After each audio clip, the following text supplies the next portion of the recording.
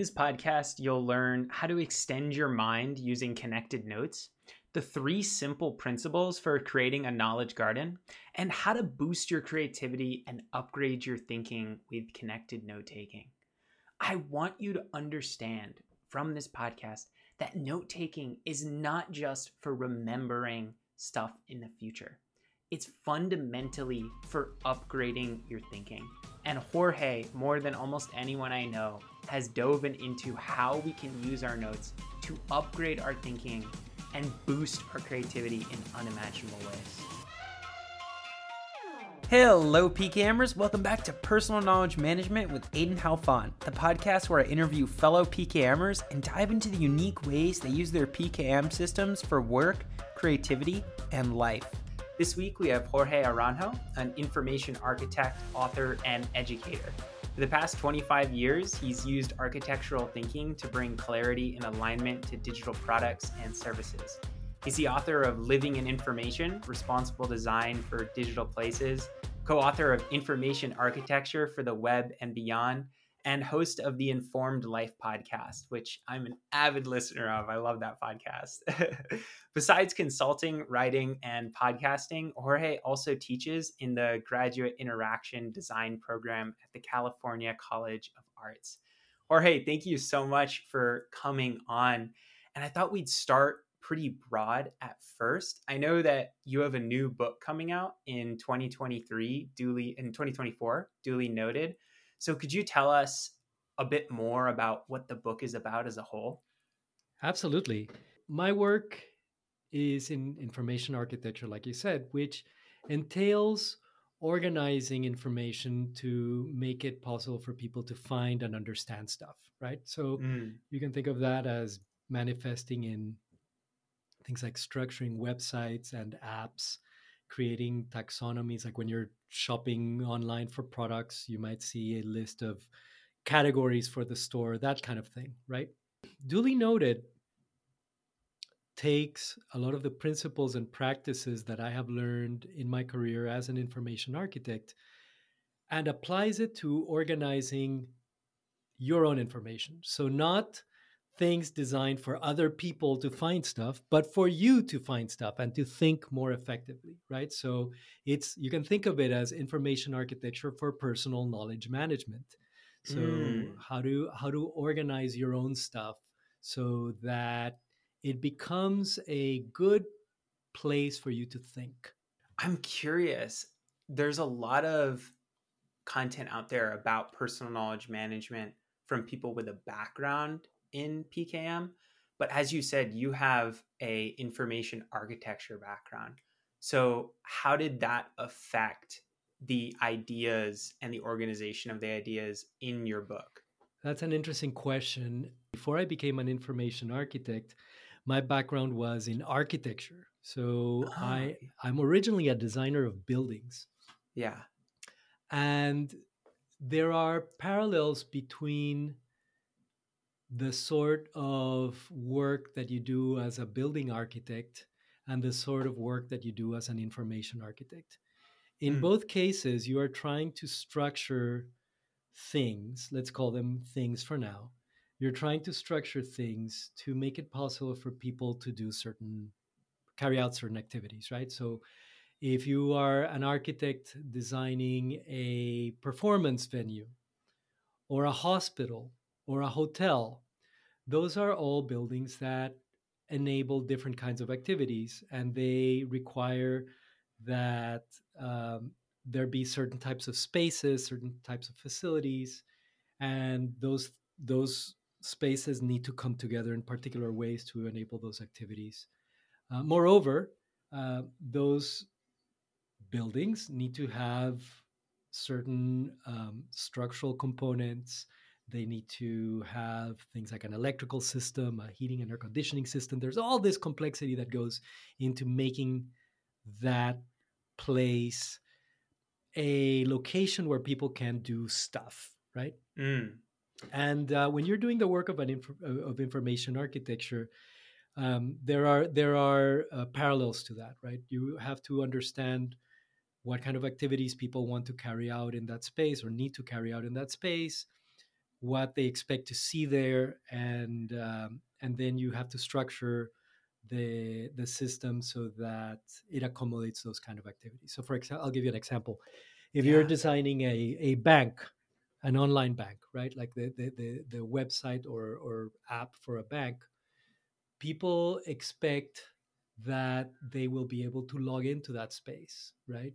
And in so doing, cross over from the public part of the bank to a more private part of the bank where they can see their accounts and do things like pay their credit cards or transfer money or what have you.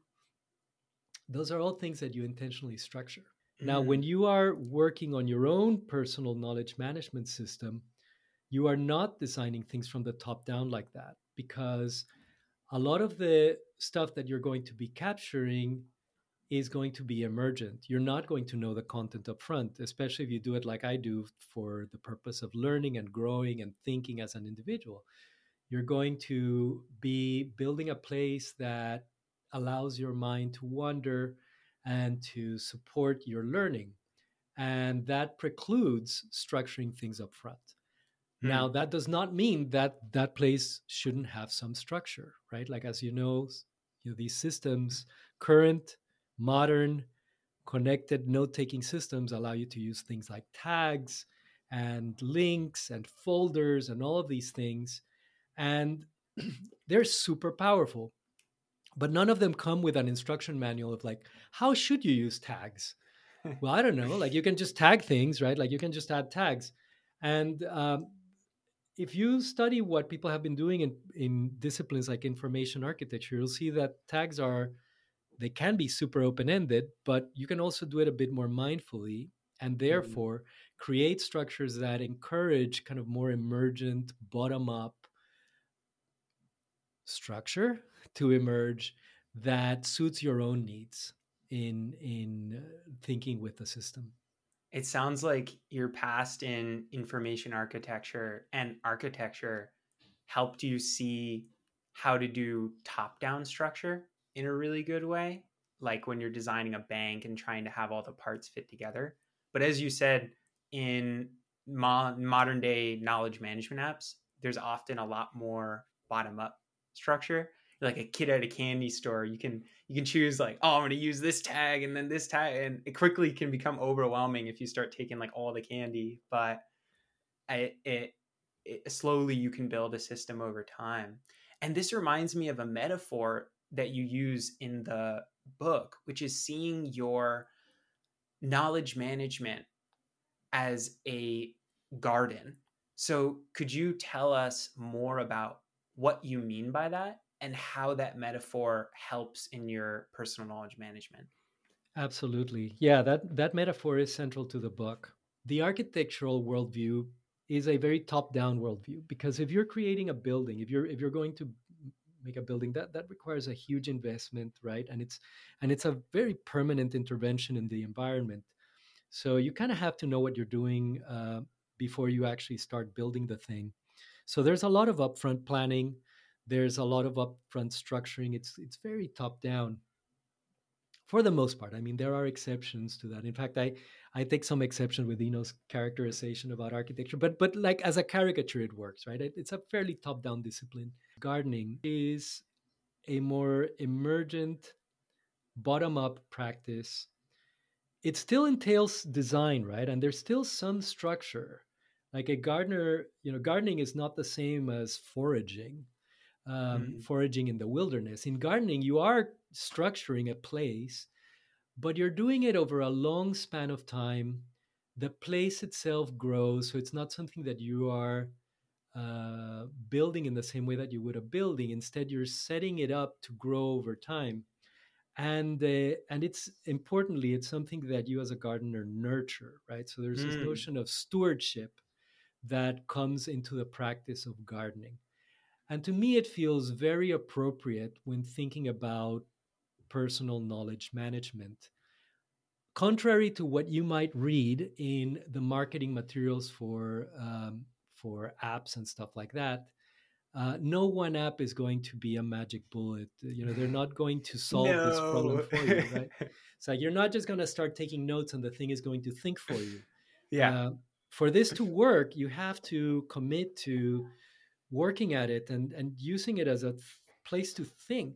And it's again, it's not going to think for you. It's a place that you build for yourself over a long stretch of time. In my case, it's a commitment that I have to lifelong learning. So I consider my personal knowledge management system something that I will be stewarding and evolving over the course of my lifetime. It's not a project. Mm, It's an area of focus for me in my life. It's a place that I go to think. mm, And in that, it resembles more a garden than it does something like a product or an app or even a building.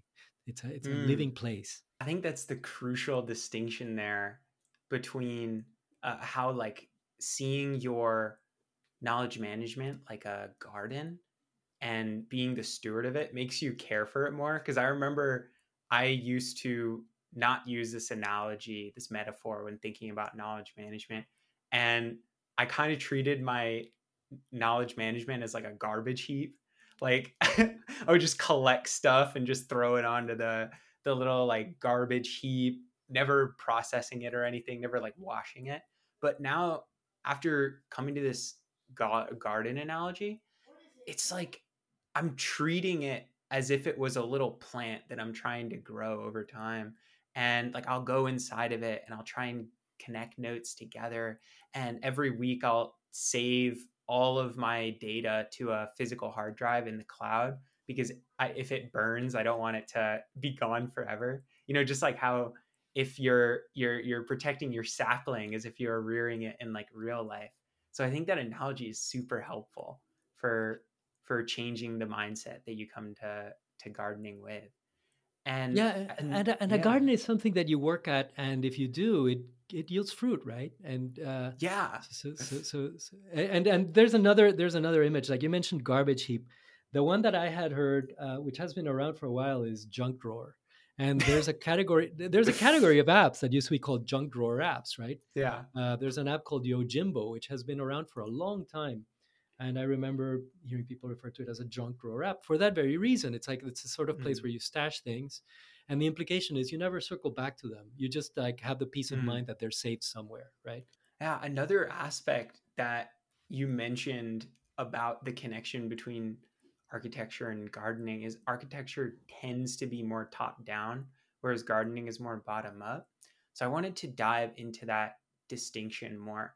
What how does bottom up note taking look like in a connected note taking app like Obsidian? And what does bottom up note taking afford us in extending our mind? Well, I'll say this: I've had a lot of people when I told them that I was writing a book about taking better notes. I had I've had two reactions. One reaction is people would say, "Oh, I need that," and the other reaction is kind of puzzlement. It's like, what notes? Like notes? Like everyone Yeah. knows how to take notes, right? Yep. Uh, and and I think that's because I think that we think of notes as the way that most of us think of notes is shaped by our encounters with notes as physical things in the world. Read sticky notes, or a paper notebook, a piece of paper where you're like scribbling down the things that you hear in a call or whatever, right? And the in both of those cases, well, the first thing to acknowledge is that those are very different things. A sticky note serves a different purpose than a notebook. And that serves a different purpose than a whiteboard when you're brainstorming. It serves a different purpose than a mind map, right? Like, and these things we talk about them as notes, but they're all slightly different.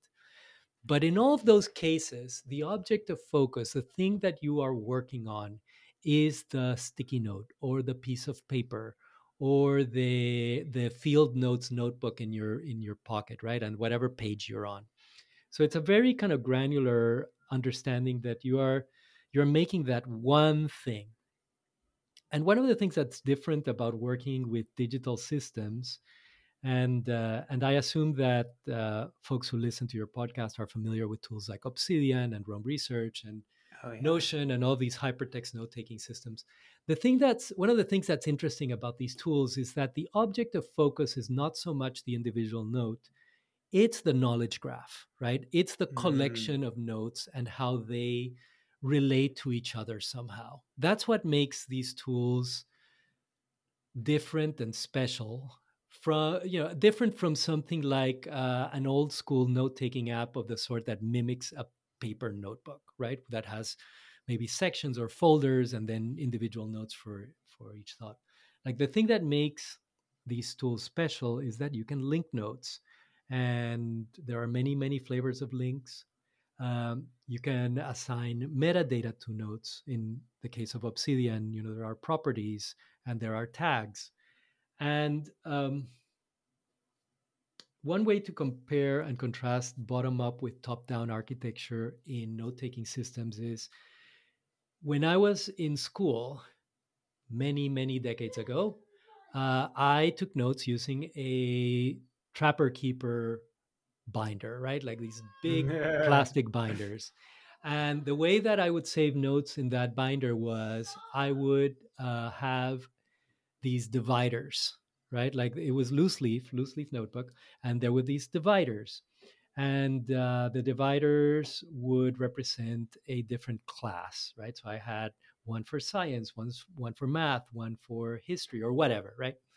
And that was a fairly rigid hierarchy, right? Like, it was organized by class or by subject, and that was basically the only way for me to organize it. Maybe if I had been more disciplined, I would keep like one of these binders per school semester or whatever, and that Mhm. would be like the top level of the hierarchy. So it would be something like semester, um, then the course or the subject, and then inside of that there would be notes that would be invariably arranged chronologically.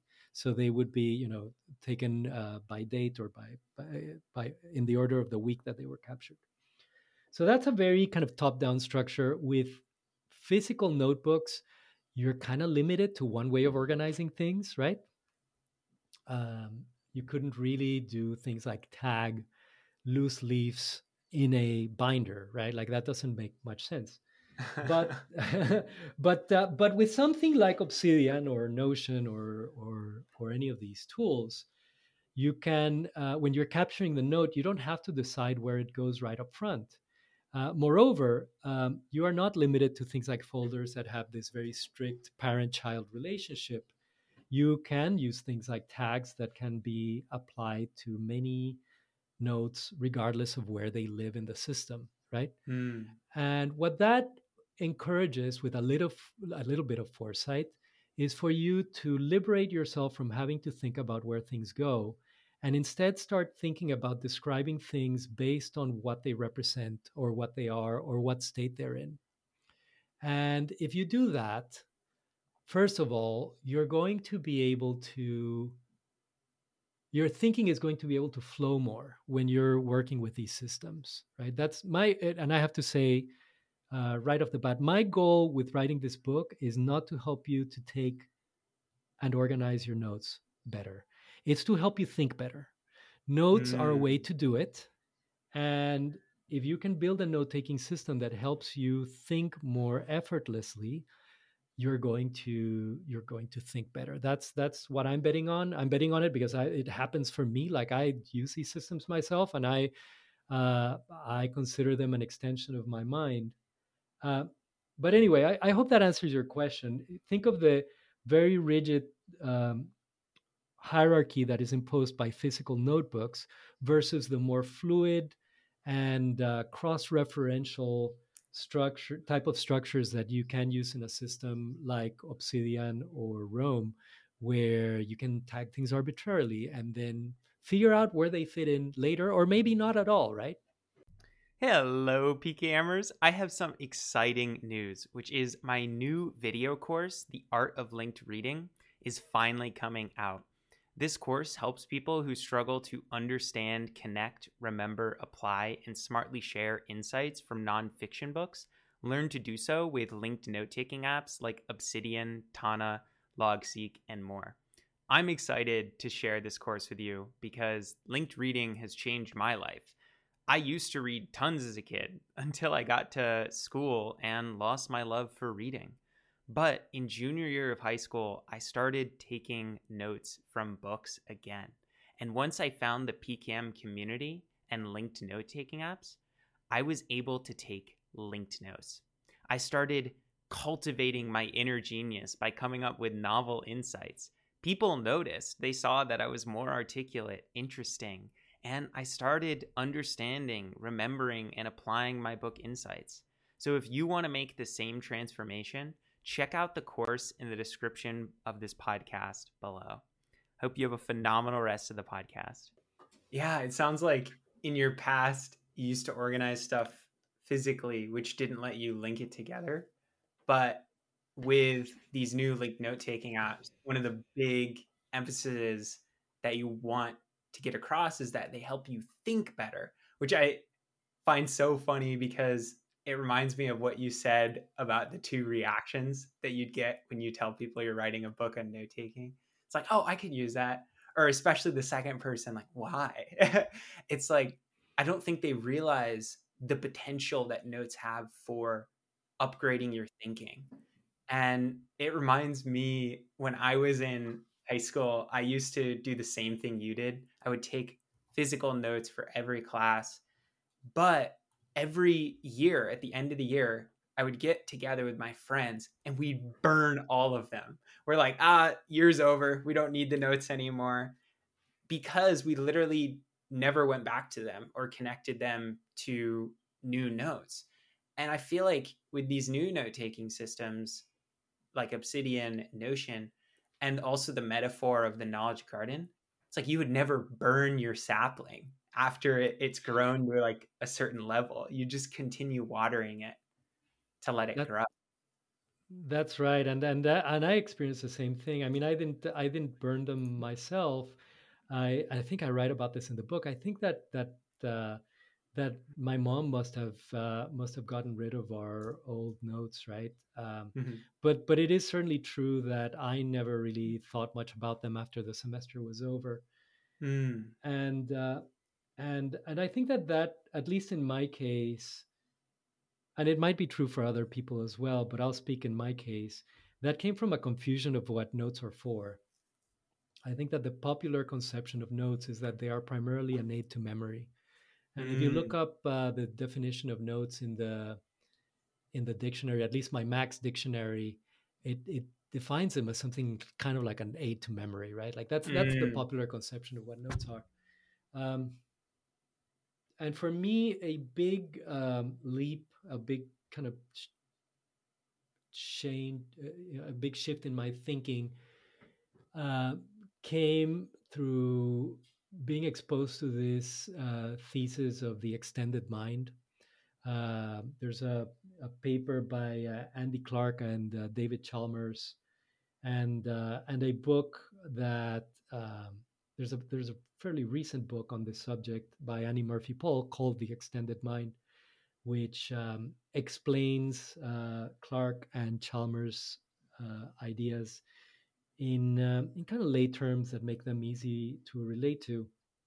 And the basic notion there is that our cognitive apparatus is not limited to our wetware. It's not limited to the meat computer that we have on the top of Wetware. our head. It's I used to think that thinking happened in my brain, and then what came out my pen, what I wrote down on the paper was the result of the thinking that had already happened in my brain. And Mm. the shift in my thinking came in understanding that really the pen, paper, and brain are working together. It's a sort of system. And when you scribble lines in a piece of paper and you see those lines in the world, they are serving this. They are serving as an extension of your nervous system in some way that allows you to think differently than if you had nothing to work with, right? Mm. I'm going to reference another really useful book. There's a book called Figure It Out by Carl Fast and Steven Anderson that maps those ideas to design, to the design of, particularly software, but other types of things. And in that book, Carol and Stephen, who I reference by first name because they're friends of mine, but they have this analogy, or this illustration that I find really powerful. They say, imagine that you are shown a pile of coins of different denominations, Mm. like it's just a big pile of coins, right? And then you're asked to name how much money there is in the pile. And if you try to do that exercise, you will find that it's much easier to do it if you can take your hand and move the coins so that you group them by denomination, so that you can Mm. see that there are five Mhm. quarters, or three nickels, or 15 dimes, or whatever, right? It's much easier to do that, to move them around and to group them and then figure it out, than just try to look at the pile and try to like compute it in your mind, right? Mm. So that's an illustration of this idea that we think with things. And the really powerful shift for me was understanding that notes are not for recording your thoughts. Notes are where the thinking is happening. Mm. And if you understand that, then you can start to approach note taking more mindfully so that you can expand your cognitive abilities. That was such a powerful realization for me when I read The Extended Mind. I remember the analogy that helped me understand it, similar to like your gold analogy, which I love, is thinking of ideas like Lego bricks, and the idea that you take a whole bunch of Lego bricks that aren't connected and then create something out of them. But you can create like a bajillion different things, like a Lego Star Wars ship, or a big, like the Harry Potter school, or whatever. And connected note taking to me is the assembling of those Lego bricks into different combinations, and like taking it off and then putting it back together and seeing what happens. And I'm curious, for people that are in that second group that like don't see the value of note taking. They're like, why? What would you tell them along this idea for why taking connected notes is so powerful for upgrading your thinking? It's funny that you should ask that, because I'm actually more concerned with the people who say I need that book than with the Mm, people who don't yeah, understand why they need it. yeah. And I say that because I think that for the people who say I need that book, they might think that the book is about better note taking of the sort that you do with a field notes pocket notebook, right? Because when Yeah. they think of notes, that's what or maybe sticky notes, right? Uh, and in that case, I think that they're going to get value from the book, but perhaps not as much value if they're thinking right off the bat that I'm going to be using a hypertext note taking system like Obsidian. Uh, Yeah. but but in the second case, what I would tell them is I would use something like the story I just said about the coins, right? And I would say, look, realize that you're not thinking just with your brain. I think that that's one of the gateways to this stuff, is the realization that thinking isn't limited to the brain. And the thing that is so exciting to me about that I mean, it really gets my juices going to think about this, Mm. is that if you realize that you think with things, and that your cognitive abilities are not limited to the to what you were endowed with at birth, uh, all of a sudden it becomes possible for you to set things up so that you can be more successful. You have Mm. agency, right? Like there's not much that I can do about my innate cognitive abilities. I have whatever grain matter I was born with. I mean, I can become more educated, but there's not much that I can do, barring some kind of sci-fi uh, plug in, what's that Yeah, like Neuralink the thing that Matrix, where you can just yeah, like download karate. that's right. It's like I know kung fu, right? But barring some development like that, there's not much that we can do. I mean, some people might take I don't know, they might take they might drink coffee, or they might take some kind of like mind expanding substance or what have you. But but what we have, our physical, our body, our brain, our gray matter, is what it is, right? And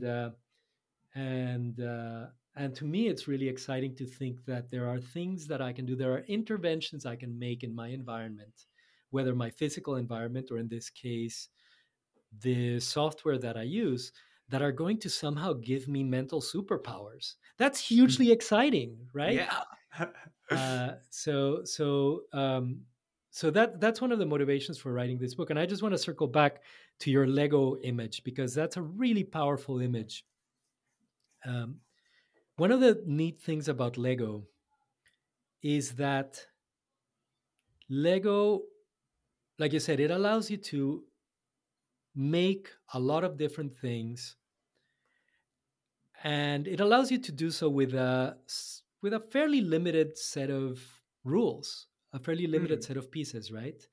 So Lego works because it has a standard of a standard that consists of pieces with certain shapes, right? The shapes have to have very precise measurements. Like, think of the little studs on the top of a Lego brick and the little holes underneath that the studs go into. Those have to have very precise measurements for the pieces to click into place, right? The pieces need to be of certain heights so that three of the flat ones equal one of the thick ones, or what have you, right? Yeah. Mm. They also have to have very precise material composition. So the ABS plastic that Lego bricks are made of, it has to have just the right amount of flexibility and rigidness so that the pieces stick together when you clip them, right? If they were very soft, they would not clip together. If they were very hard, they would break. So there's a series of constraints that go into making Lego function as a system. And part of what I'm trying to do with this book is to say, look, when you start working with an app like Obsidian, you're going to have basically limitless capabilities. Like, you can use anything as a tag, right? Yeah. But if you set some constraints for yourself, you're going to have an easier time in creating these bottom up structures that support your thinking in the long term, so that Mm. 5 years down the line, you're not having to manage a taxonomy of 5,000 tags, Oh because you're going to God. go crazy, right? Yeah. So what are the rules? You have to impose some constraints on yourself. And what I'm trying to do with this book, this is like the opposite of one of these books that tells you this is the approach you should use. This is the one right way, all in uppercase, right? The one right way trademark to manage your notes. No, what I'm trying to do is to say, look, if you apply some basic principles of information management, some basic principles and practices, you're going to have a better go at it than if you approach this just kind of like without any structure Willy at all. nilly. Yeah. Yeah. Yeah. It's such a paradoxical thing about creativity is often constraints to some degree actually make you more creative. I remember one of the most valuable things from the book was the three principles of connected note taking, because I think so many people that go into these apps completely overcomplicate it to the point where they actually stop. So could you share those three principles? I'm so glad you brought that up. Yeah, that I think that's at the core of the book. I've tried to boil down the gist of it to these three principles that you're talking about. The first principle is that you should aim to take short notes. And and all three of these principles, I must say this right off the bat, but the first one is a good one to illustrate this with. All three of these principles are there because in order for us to effectively use these systems, we have to let go of the mental models that we bring to note taking from the past. Mm, So, like we've been talking about physical note taking on things like binders. There, I think that there are mental models. We have mental models for what notes are and how we take notes and how we keep notes. And for the most part, those mental models are based on hundreds of years that our species has in taking notes on paper, which, like we said, has a particular set of constraints. And digital does not have the same constraints. So we have to kind of rethink those mental models. And these principles are designed to articulate what I think of as the essence of the mental model that is required. The first one is that you should aim to take short notes.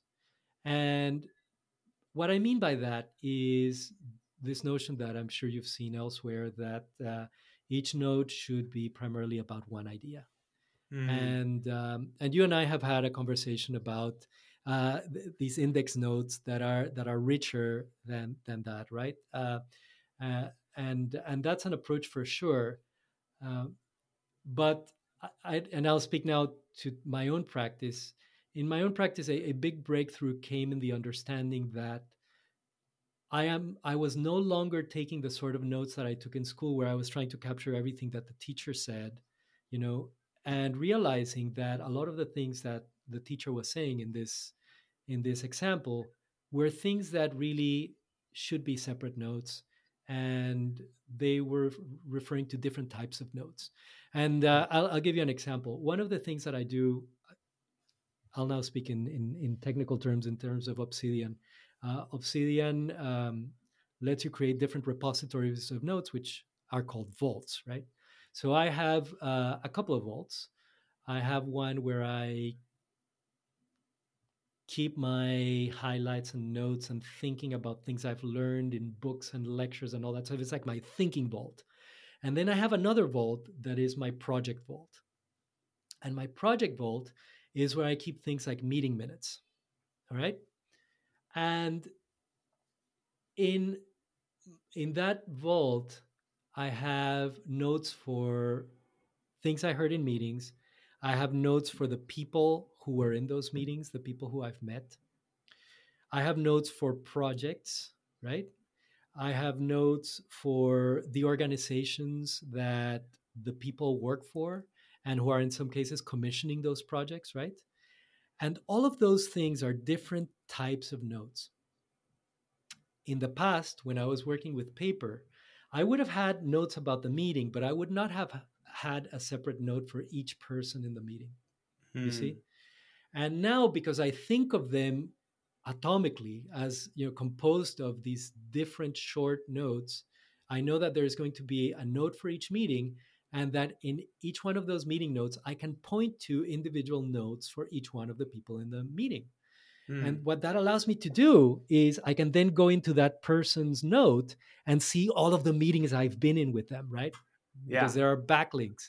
So this notion of thinking in terms of each note articulates one central idea or one central type of thing for that idea, that's the first principle, right? The second principle is that you should link your notes, right? And I've already talked about the example of meeting minutes pointing to the people who were in the meeting, right? That's something that, again, it's possible to do with paper, I guess, but it's much harder, right? Yeah. I mean, I can imagine that I could have a notebook for my meetings, and then I could write and I could say I met with Aiden, and then I could have a separate notebook for people I've met, and I could have a page for Aiden. But and I could go to that notebook and like flip through the pages until I found the page that had, you know. But then I couldn't easily see from that notebook all the meetings I've been in with Aiden, right?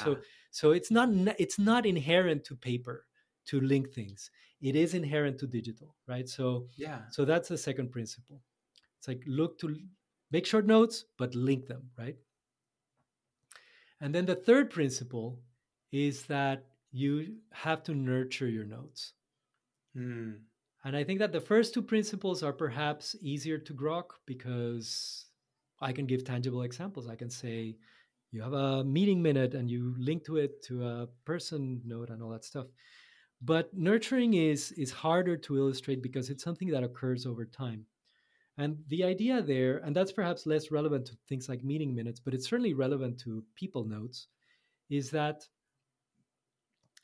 I may have, in this example, I may have interactions with this person over time. I may have many interactions with this person over time, and I might learn new things about them, right? Mm. Uh, I I might learn that a colleague's birthday is on a certain date or whatever, right? Or I might learn that they really enjoyed a particular book, or that they like a particular kind of music or what have you, and I could revisit their note and like write down about this. This is making me sound kind of creepy. It's like you're keeping tabs on people. I'm using this as a hypothetical. I don't actually do that for people, but I do it for ideas, right? I have ideas that I've been nurturing for a long time, and these are things that I've come across in books, or that I've heard about in a lecture, or that someone in a conversation has brought up and said, like for example,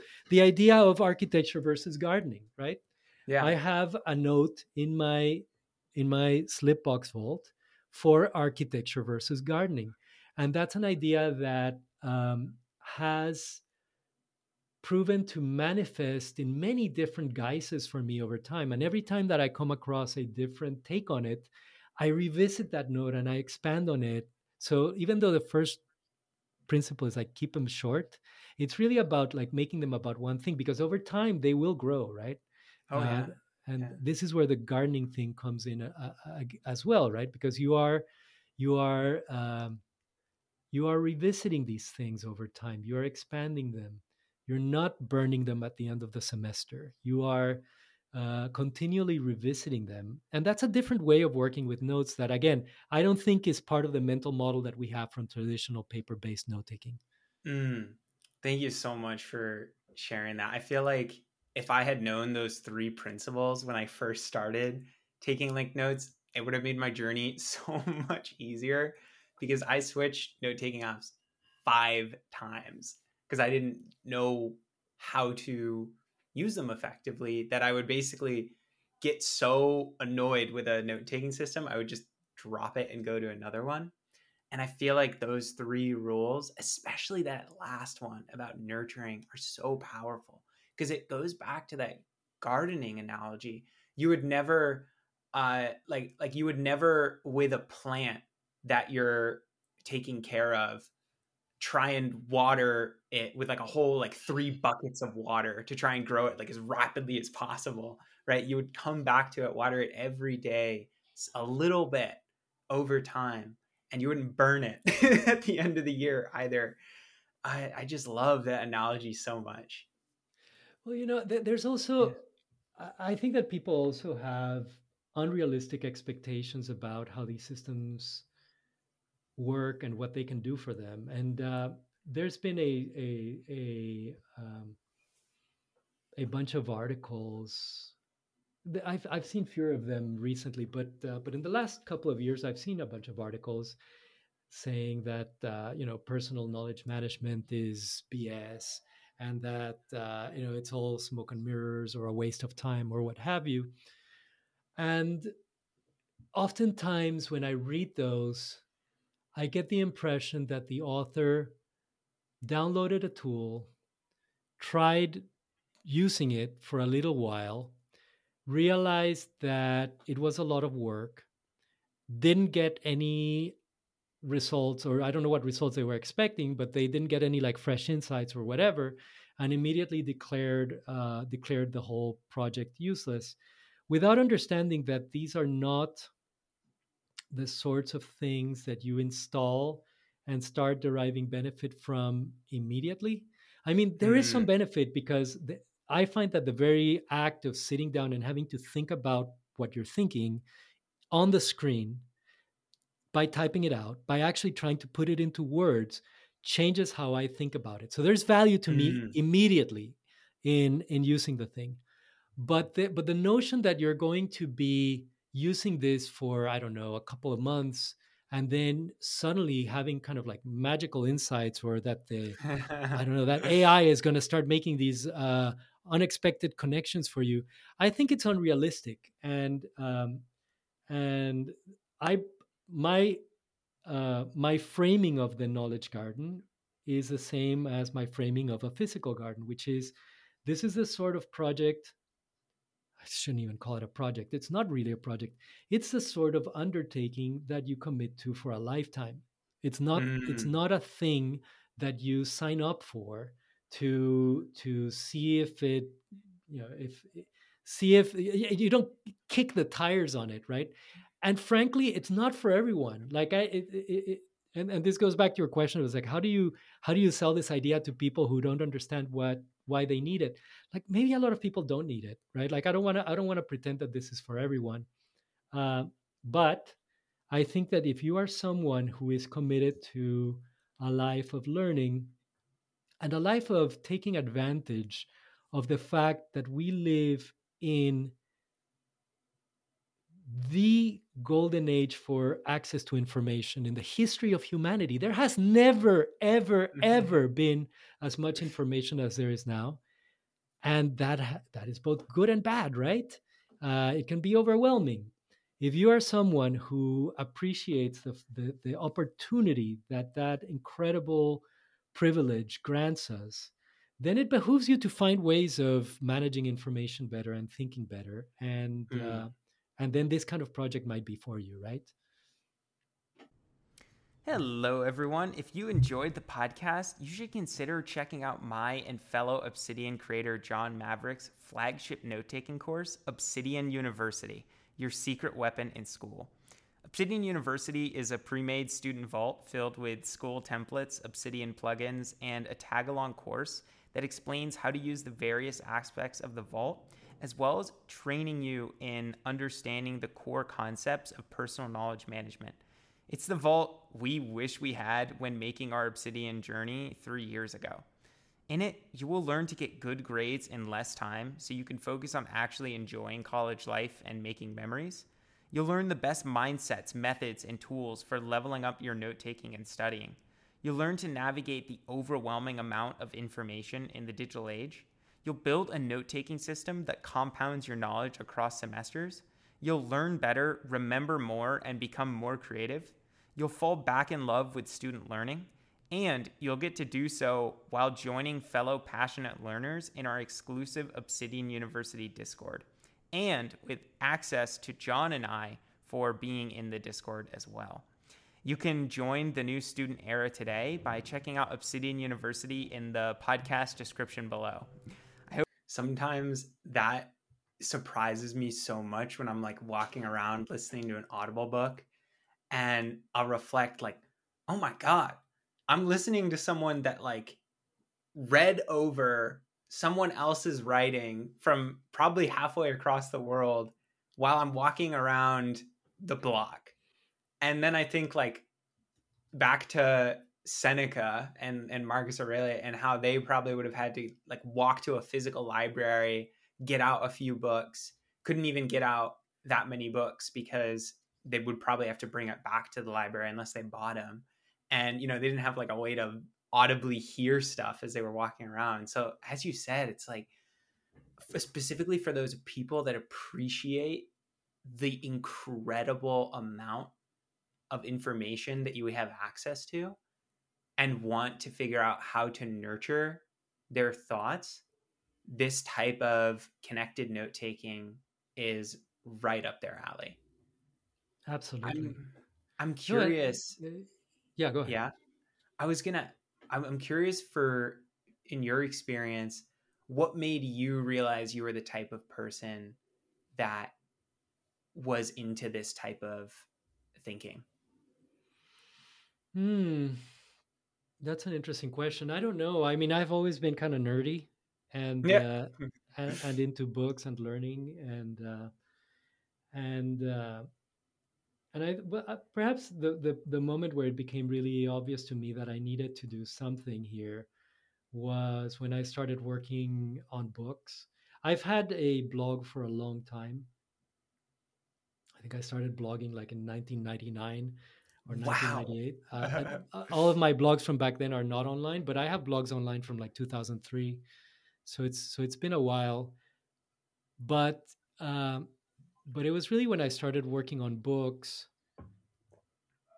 The fourth edition of the Information Architecture book came out in 2015, and and managing that project, managing the information that went into that project, really kind of drove home to me the fact that I needed better systems.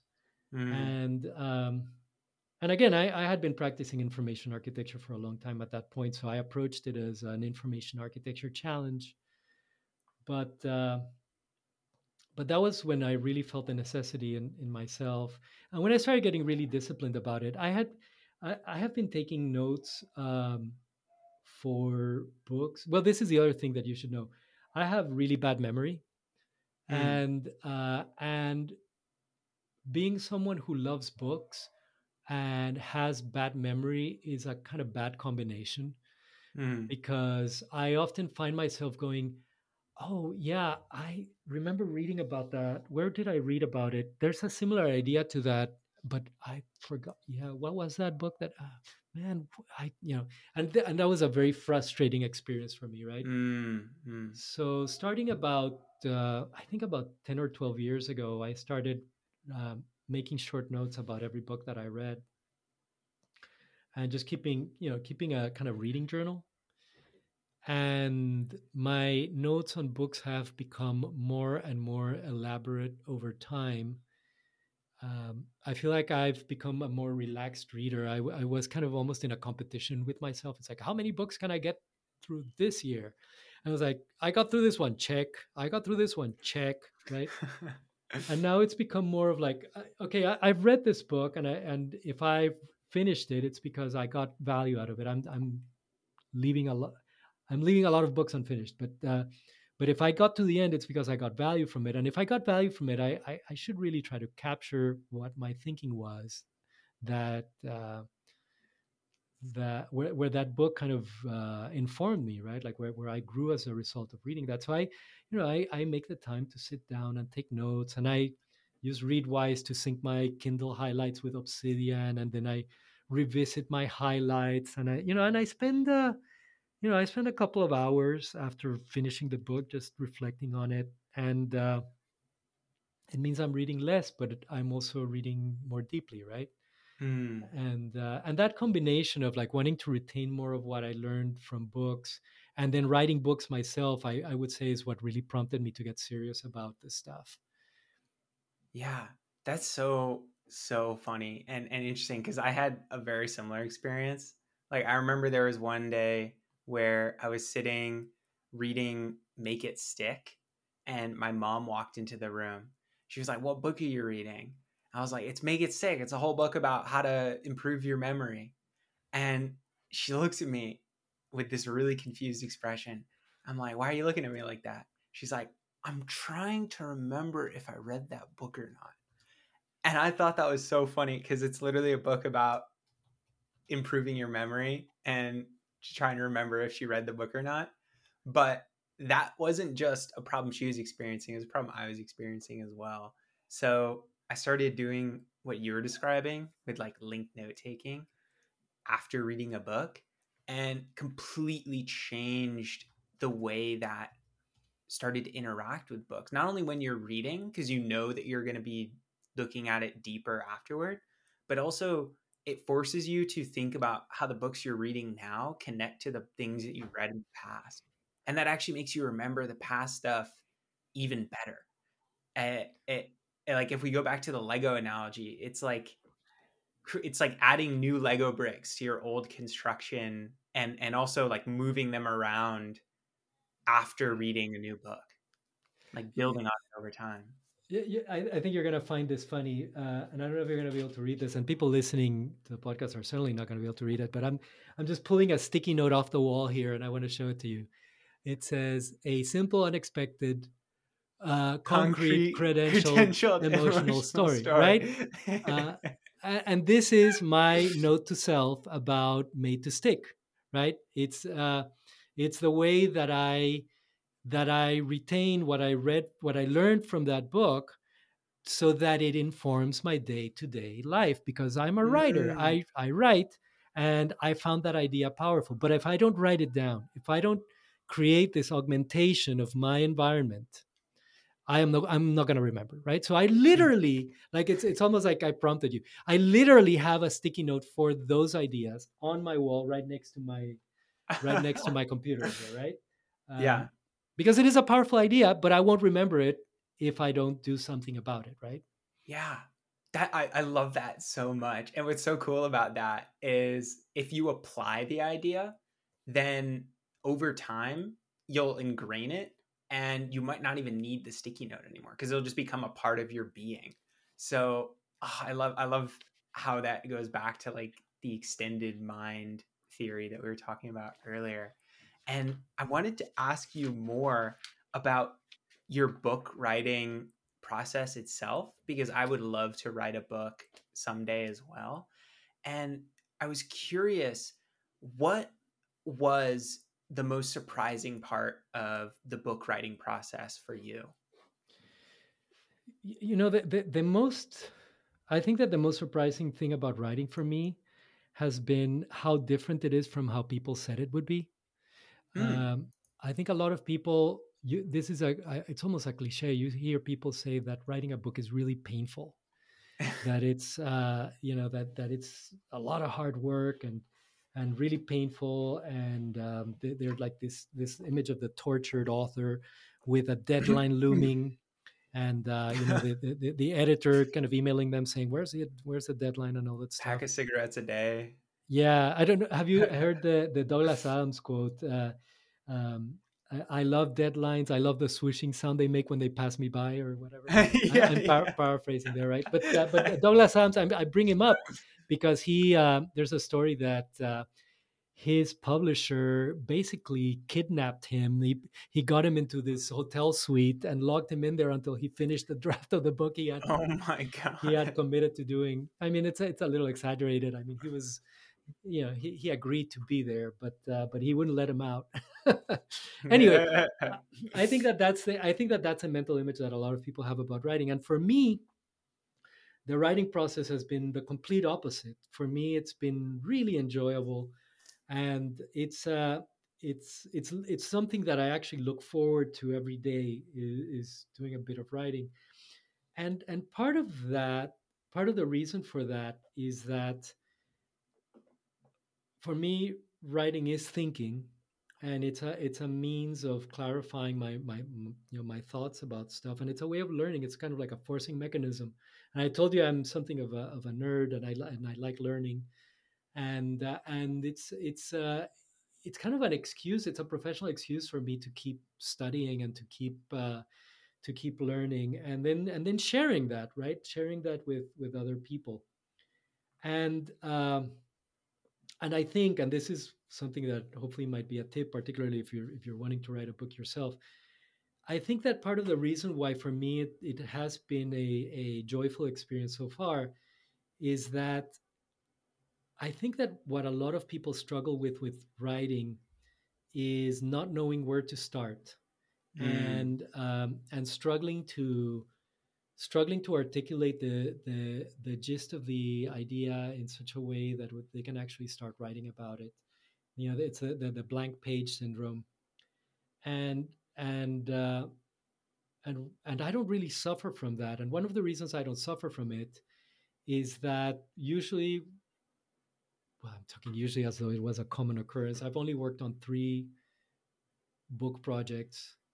I've contributed chapters to other books and done things like academic papers, but like big book projects, I've never started with a completely blank canvas. The information architecture book was a 4th edition, so that literally we started with a text. But the other 2, I started with a bunch of ideas that I had been kicking around for a long time. In the case of living in information, there's a lot in there that came from my blog, and there were ideas that even though I hadn't yet written about, I kind of knew what I wanted to talk about. mm, And then in Duly Noted, a lot of it came from my podcast, which I actually started in part because I wanted to write about that subject. And when I first start any of those projects, my first step is to dump all of these ideas into a virtual whiteboard as like virtual sticky notes without any order. I'm just like trying to get it all out of my mind. You know, the David Allen stuff, like just like do this brain dump, get it out there, and don't worry about how things come together, but trust that you're doing it in a place that you can come back to and start making sense of it and moving things around. And before I start writing, you know, I think a lot of people think of the writing process as like, I'm going to sit in front of the word processor and start like putting one word after the other. It's like, well, think about before doing that, just like thinking a little bit about the structure, right?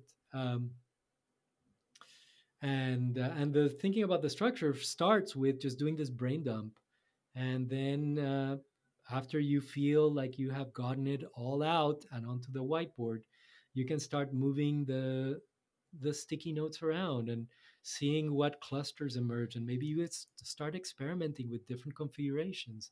Like, what are different ways of telling this story, of bringing folks along so that it makes sense to them, right? Mm. And so that's one thing. And then the other thing I would say is assume that you're going to write the book twice. So Mm. the first time you write it, you're going to get it out there, and it is most definitely going to be wrong. And then you're going to have the advantage of starting the book, starting the real book, with a draft, with a wrong version of the book. But at least you know how it's not supposed to be, right?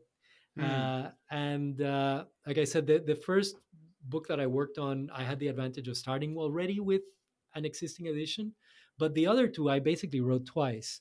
And the second draft is, you know, the actual book. I wrote the first draft knowing that it was going to be wrong.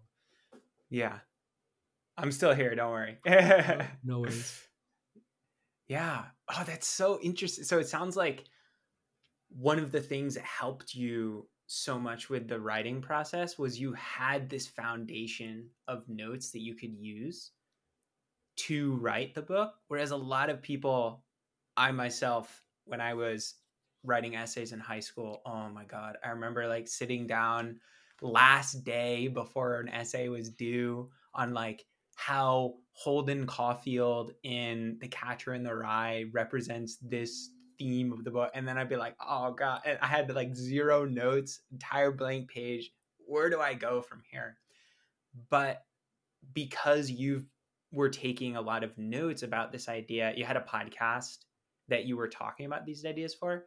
When you sat down to write the book, you had this foundation of notes that you could use to actually go about the writing.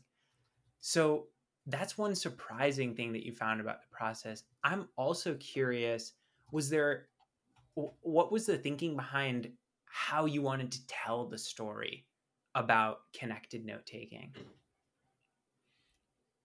Uh, you know, it's one of those things that was very emergent. I had a Mm. first, like I said, I had a first draft. Um, I had a first stab at the structure, and that was not the structure that you see now in the book. I mean, Mm. the structure that you see in the finished book only really emerged in the second draft. I did know certain things about it. I knew that I wanted. Hmm, let me take a step back. I'm a firm believer in the power of constraints. Mm. I think that there is a common misunderstanding, and this is something that I learned in architecture school, and it was a huge revelation to me. I had come into architecture school with what I think is the common understanding of folks, that creativity means that you can do anything, and that you know, the more freedom you have, the more creative you'll be, and uh,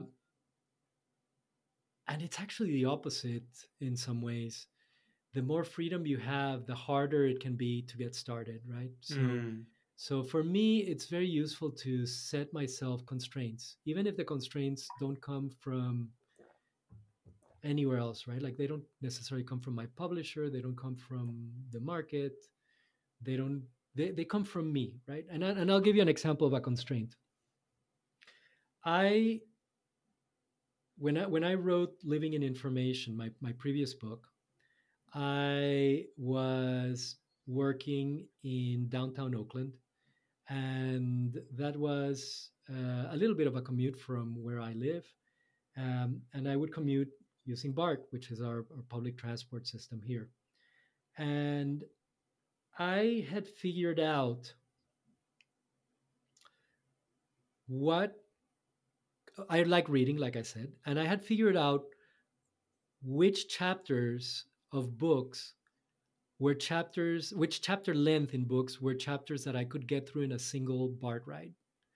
And it was like 5 stops. I had like 4 or 5 stops, and and I had found that chapter length to be very comfortable. Like I read books that have longer chapters, and I read books that have shorter chapters. But I had found that the books that had chapters that I could start when I boarded BART and I could finish by the time I got off in my next station was a good chapter length to convey a set of ideas and to keep me engaged in the book. Mm-hmm. So I decided that I wanted to have the chapters in Living in Information be around that length. And I forget right now what it is, right? But I had a word count target. And then the other thing is there are some books that have chapters that all have more or less the same length. And then there are some books where the chapters are all over the place, where like one chapter is 15 pages long and the next chapter is 40 pages long and then the next chapter is 5 pages long or whatever, right? Yeah. And I find books that do that much harder to get into because I can't I can't establish a reading cadence, right? Yes. Yeah. So I knew going into it that I wanted my chapters to be a certain length and I wanted them all to have more or less the same length, right? That was a constraint that I placed on myself. It did not come from my editor. It did not come from my publisher. It was a self-imposed constraint. And I worked from there, right? Like I could say, well, if I know that it's this amount of words per chapter, that's only going to allow me to tell about a certain number of ideas without confusing the reader. And I think I settled on something like 3 main ideas per chapter, right? If I wanted to include examples and I wanted to include stories and other things, right? So that immediately starts dictating a structure. And this is the thing, if you have a structure, you're no longer facing a blank page. Because and I'll give you an image, like a mental image. When I started work in Living in Information, by the time I sat down to actually write words into a word processor, I had a 2x2 matrix, not 2x2, but a 2-dimensional matrix where, like, imagine a sticky board, a whiteboard with sticky notes, where in the x-axis you have columns, 1 column for each chapter, and in the y-axis you have the different beats you want each chapter to hit. So there's an opening story, there's the first point, and then an example for the first point, a second point, and an example for the second point, a third point, and an example for the third point, and maybe like a closing story, right? Like that could be a kind of y-axis structure. Like you can imagine mapping that to a 2-dimensional matrix. All of a sudden, your job as a writer becomes to fill in the cells that come up in that, the intersections, right? Yeah. And it's almost like you can have a visual punch list of like, I'm missing the opening story for chapter 3. So today I'm going to sit down and write that. It also primes you to be on the lookout for those things, right? So like if you know that you have, I have a chapter in Duly Noted that is about, let's say, linking. Well, now I'm in the lookout for an opening story about linking, right? It's like I've primed myself to be prepared to, when I'm going about my daily life, whether in my interactions with other people or in the things that I read, I'm primed to be looking for things that I can pull into the book, right? Yeah. In many ways, I think what you're getting on is also why it's so powerful to create these big notes with like your thinking on a subject as well, like what a lot of people call maps of content, because just the act of taking notes and then putting in some initial thoughts and coming back to them, it also primes your brain to think about them in daily life. Like I'm sure you've experienced, as I have. I remember there have been many conversations that I've had with fellow students at Cornell where they'll say something and I'll be like, "Oh my god, that is going in like this thing that I've been thinking about for like 6 months and I just got an insight for it." And it just, the only reason that's possible is cuz you primed yourself to have that in the first place by creating that note. And doing the same thing with your book writing. Yeah, there's a name for there's a cognitive I don't know if it's a cognitive bias, but it's actually a thing, right? I think it's called the Bader-Meinhof phenomenon. I don't know if that's how it's pronounced, but this is something that I think everyone's experienced. This is the idea that if you're thinking about buying a new car, of a particular Yeah. make or whatever, then all of a sudden you start seeing it everywhere, right? Yep. And Yeah. it's this notion that you've primed yourself to be on the lookout for that, and before it was just like you were just not paying attention to it. But all of a sudden, if you are thinking about it, then you start seeing where it might fit in. Our nervous systems are um, are really good at pattern matching, right? So sometimes to our detriments, we start seeing patterns where there might not be any. We might start seeing a correlation where it doesn't really belong. But we can use that to our advantage if you're thinking about things, even if subconsciously, even if you're not like sitting down explicitly to think about it, but if it's kind of in the back of your mind and Mhm. you're prepared to do something about it, capture it, Yeah.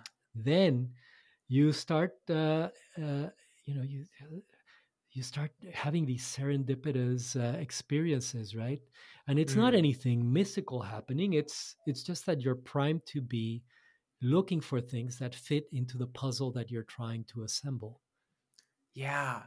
This reminds me of this this one study where they took two different groups of students, brought them into a lecture hall, and to one group they said, "We're going to show you this TED Talk. Just watch it. That's it." And the other group, they said, "We're going to show you this TED Talk, but after the TED Talk, you have to explain the main things that resonated with you to a fellow student." And the second group, not only did they remember significantly more about the TED Talk, but they also were able to articulate it to the other students. And it's so fascinating to me because they're doing the exact same thing. They're consuming the exact same information, but just the fact that they've been primed to like be looking for stuff changes how the information, how they remember it afterward and explain it to other people. It's kind of like That what you're describing with like priming that yourself to look for these book ideas. that's a huge argument in favor of learning in public and sharing what you learn, right? Because yeah, that reminds me of this idea that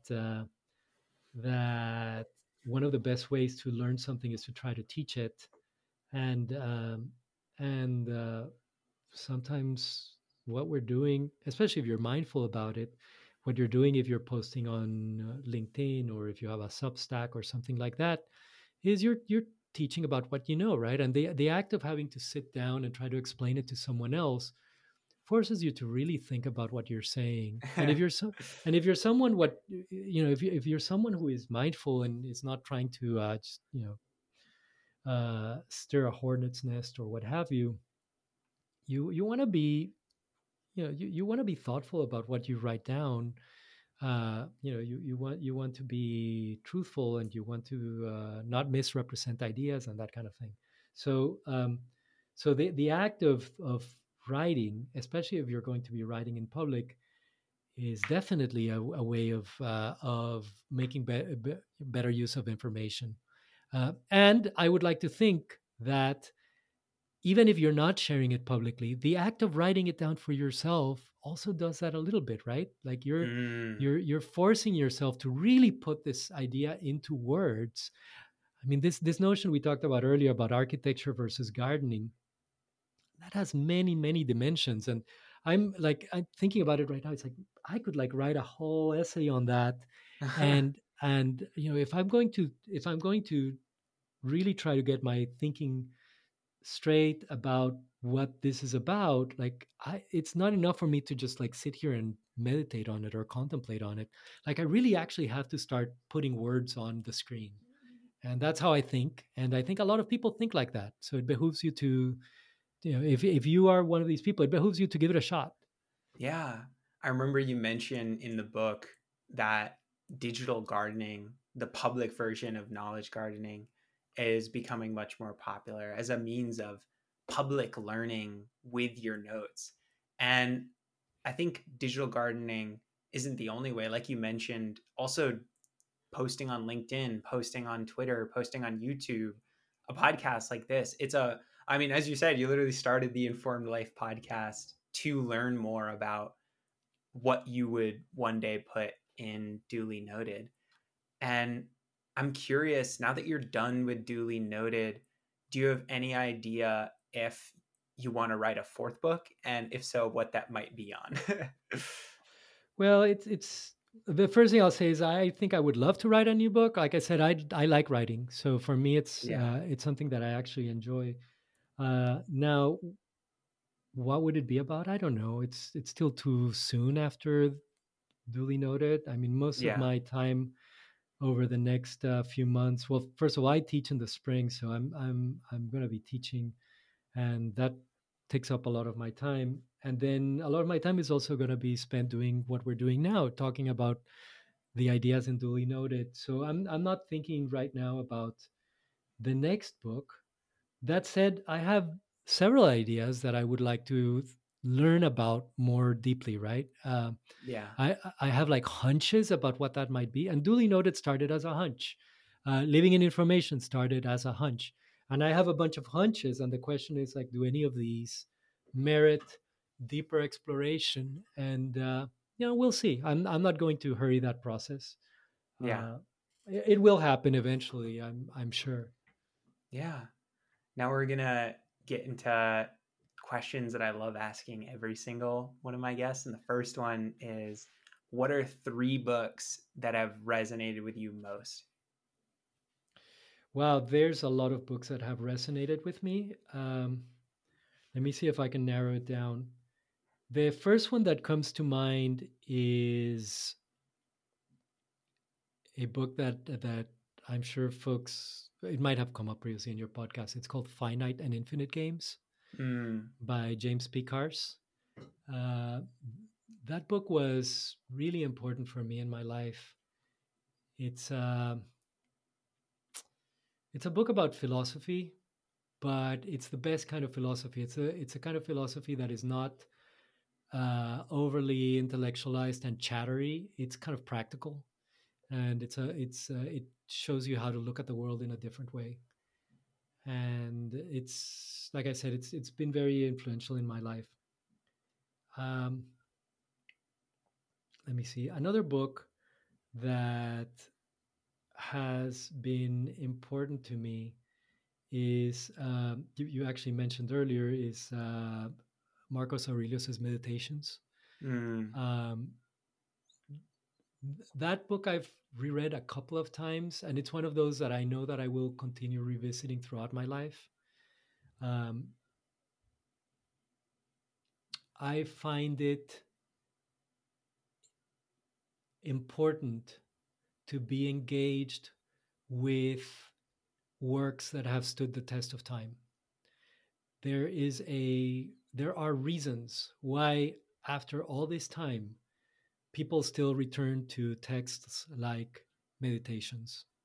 And when you read it, you realize why that is, right? Like yeah. this person, and interestingly, I think that Marcus Aurelius was doing kind of what we're talking about here. He was thinking through his writing in that book, as I understand it, was not meant for publication. It was his private notebook or private journal, right? Um, Let me see another book that was important to me in my life, and I think that this one is probably going to be less. less applicable to people outside of the my professional work, information architecture and that kind of thing, is a book by the architect Christopher Alexander called A Pattern Language. And Christopher Alexander had some co-authors, and I forget their names right now, but he wrote it with his collaborators. And A Pattern Language is a really bold um, attempt at creating a type of architecture that is emergent, that is bottom up. So I think that Alexander was trying to establish this balance between bottom up and top down thinking that we've been discussing here. And many of the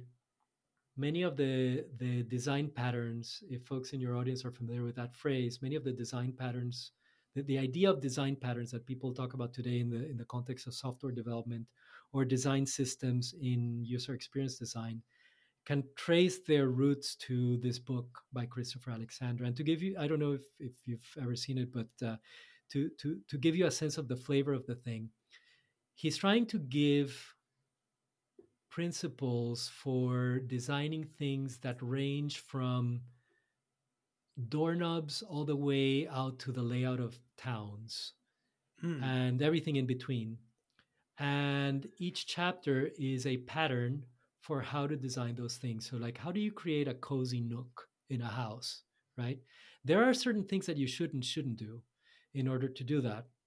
And the interesting thing about this book is that it is very much a book. It's a physical thing. I think it's from the 70s, if I'm not mistaken. And but it's also a hypertext in that when you read a chapter, it'll say things like, if you want to do this thing, then you should look at this other thing which is related to it, and it points you to that other chapter. So you could almost imagine this thing being built as a hypertext. So this is not the type of book that you read cover to cover, but just the knowing that this thing exists, this kind of hypertext design book, is truly inspiring and worth checking out. Alexander's work in general is worth checking out. Yeah. Wow, that's fascinating. It reminds me of like the process of going onto someone else's digital garden and just diving through it. It's like you're never going to read every single thing, but you kind of pick out certain nooks and crannies like, oh, that's interesting. Like, I'm sure for you, you've probably used this in your information architecture to be like, I'm interested in this thing, so I'll go there.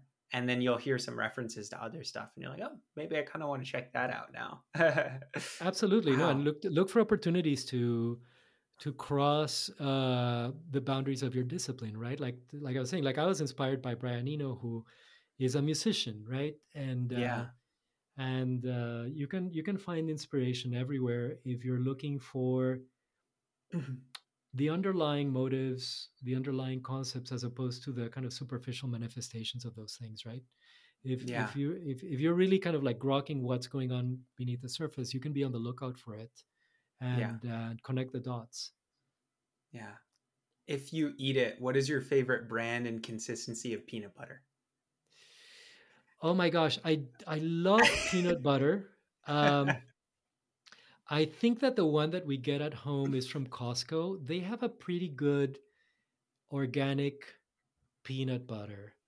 I get the sense that but that lets you know that I perhaps like someone who is like a connoisseur might be horrified of me saying that, but I kind of like the Costco organic peanut butter. I think it's sold under their Kirkland brand, if I'm not mistaken. Yeah. Oh, I love that. I love Teddy peanut butter myself. So anytime I go to Price Chopper, it's a little like bear that's dancing on the front of the can. I just love it so much. One thing that I like about it's funny. One of the things that I like about the Costco peanut butter is also one of the things I dislike about it. What I like about it is that this is a signal to me that it is kind of fresh, and it's that and one of the things that I dislike about it is what it does to the peanut butter, and what it is when you first open one of the jars, it's kind of separated so that it's much denser at the Yep. bottom than it is at the top, right? Yeah. So you have to kind of stir it, Yeah. and that makes for the experience of eating the first half of the jar much different than eating the second half of the jar. It's so true. The bottom half is like much more dense, and the top half Yeah, is like almost like liquid. Yeah. that's right. It does. Yeah. It definitely makes it different, as you said. Uh, is there any questions I have not asked you that you wish I'd asked? It's interesting. We did not talk a lot about artificial intelligence, which is a very hot topic in this field of personal, well, anything related to information, right? But I think that it stands to really transform how we use these knowledge gardens that we're working on, and we might leave that for another time. But just to say, it is such an interesting thing that is happening with Yeah. artificial intelligence, and I'm very keenly experimenting with this stuff because, as much as I said that you can't expect magical results by just pouring your thinking into the system, I think if there's anything that is going to allow something approximating magical results to emerge, is when we start combining our digital notes with these incredibly powerful pattern matching generative algorithms, right? So I'm very excited about that stuff, and thinking about what might be next in that direction. Yeah. Oh, I think that's a great avenue to go down as like a cliffhanger, possibly for like a longer extended conversation on that. Because there's so much interesting stuff inside of that realm. I'm Yeah. outside of the podcast, where is the best place for people to reach you? The best place for folks to find me is on my website, which is my first initial last name.com. So JARANGO.com. And you'll find links to everything there. But if you want to jump directly to the book, that you will find at dulynoted.fyi. Mm-hmm. And I will say that if you buy the book through my publisher, Rosenfeld Media, you can use the discount code AidenPKG. So your first name, PKG, Yeah. for a 20% discount. And that's going to be good for a month after this podcast comes out. Wow. Yeah. I hope my listeners in droves will get the book, because I read the whole thing. I loved it. And they can use my name as a discount. That's so funny. I love that. All right. Thank you so much for coming on. This was phenomenal.